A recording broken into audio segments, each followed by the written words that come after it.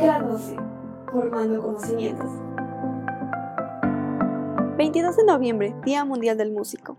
La Organización de las Naciones Unidas para la Educación, la Ciencia y la Cultura estableció el 22 de noviembre como el Día Mundial de la Música en honor a Santa Cecilia, a quien el Papa Gregorio VIII la declaró patrona de los músicos en 1584. Y es que a Santa Cecilia se la asocia con la música, porque se dice que cuando su padre la casó en contra de su voluntad, ella le cantaba a Dios. La música ha acompañado a la humanidad durante mucho tiempo.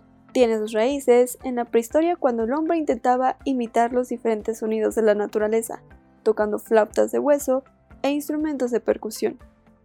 Pero, ¿cómo puedes celebrar el Día Internacional del Músico?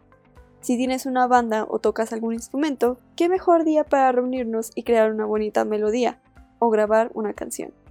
Si no tienes el maravilloso don de crear música, bastará con que te reúnas con algunos de tus discos favoritos y los escuches en soledad con unos buenos auriculares o en compañía de algunos amigos.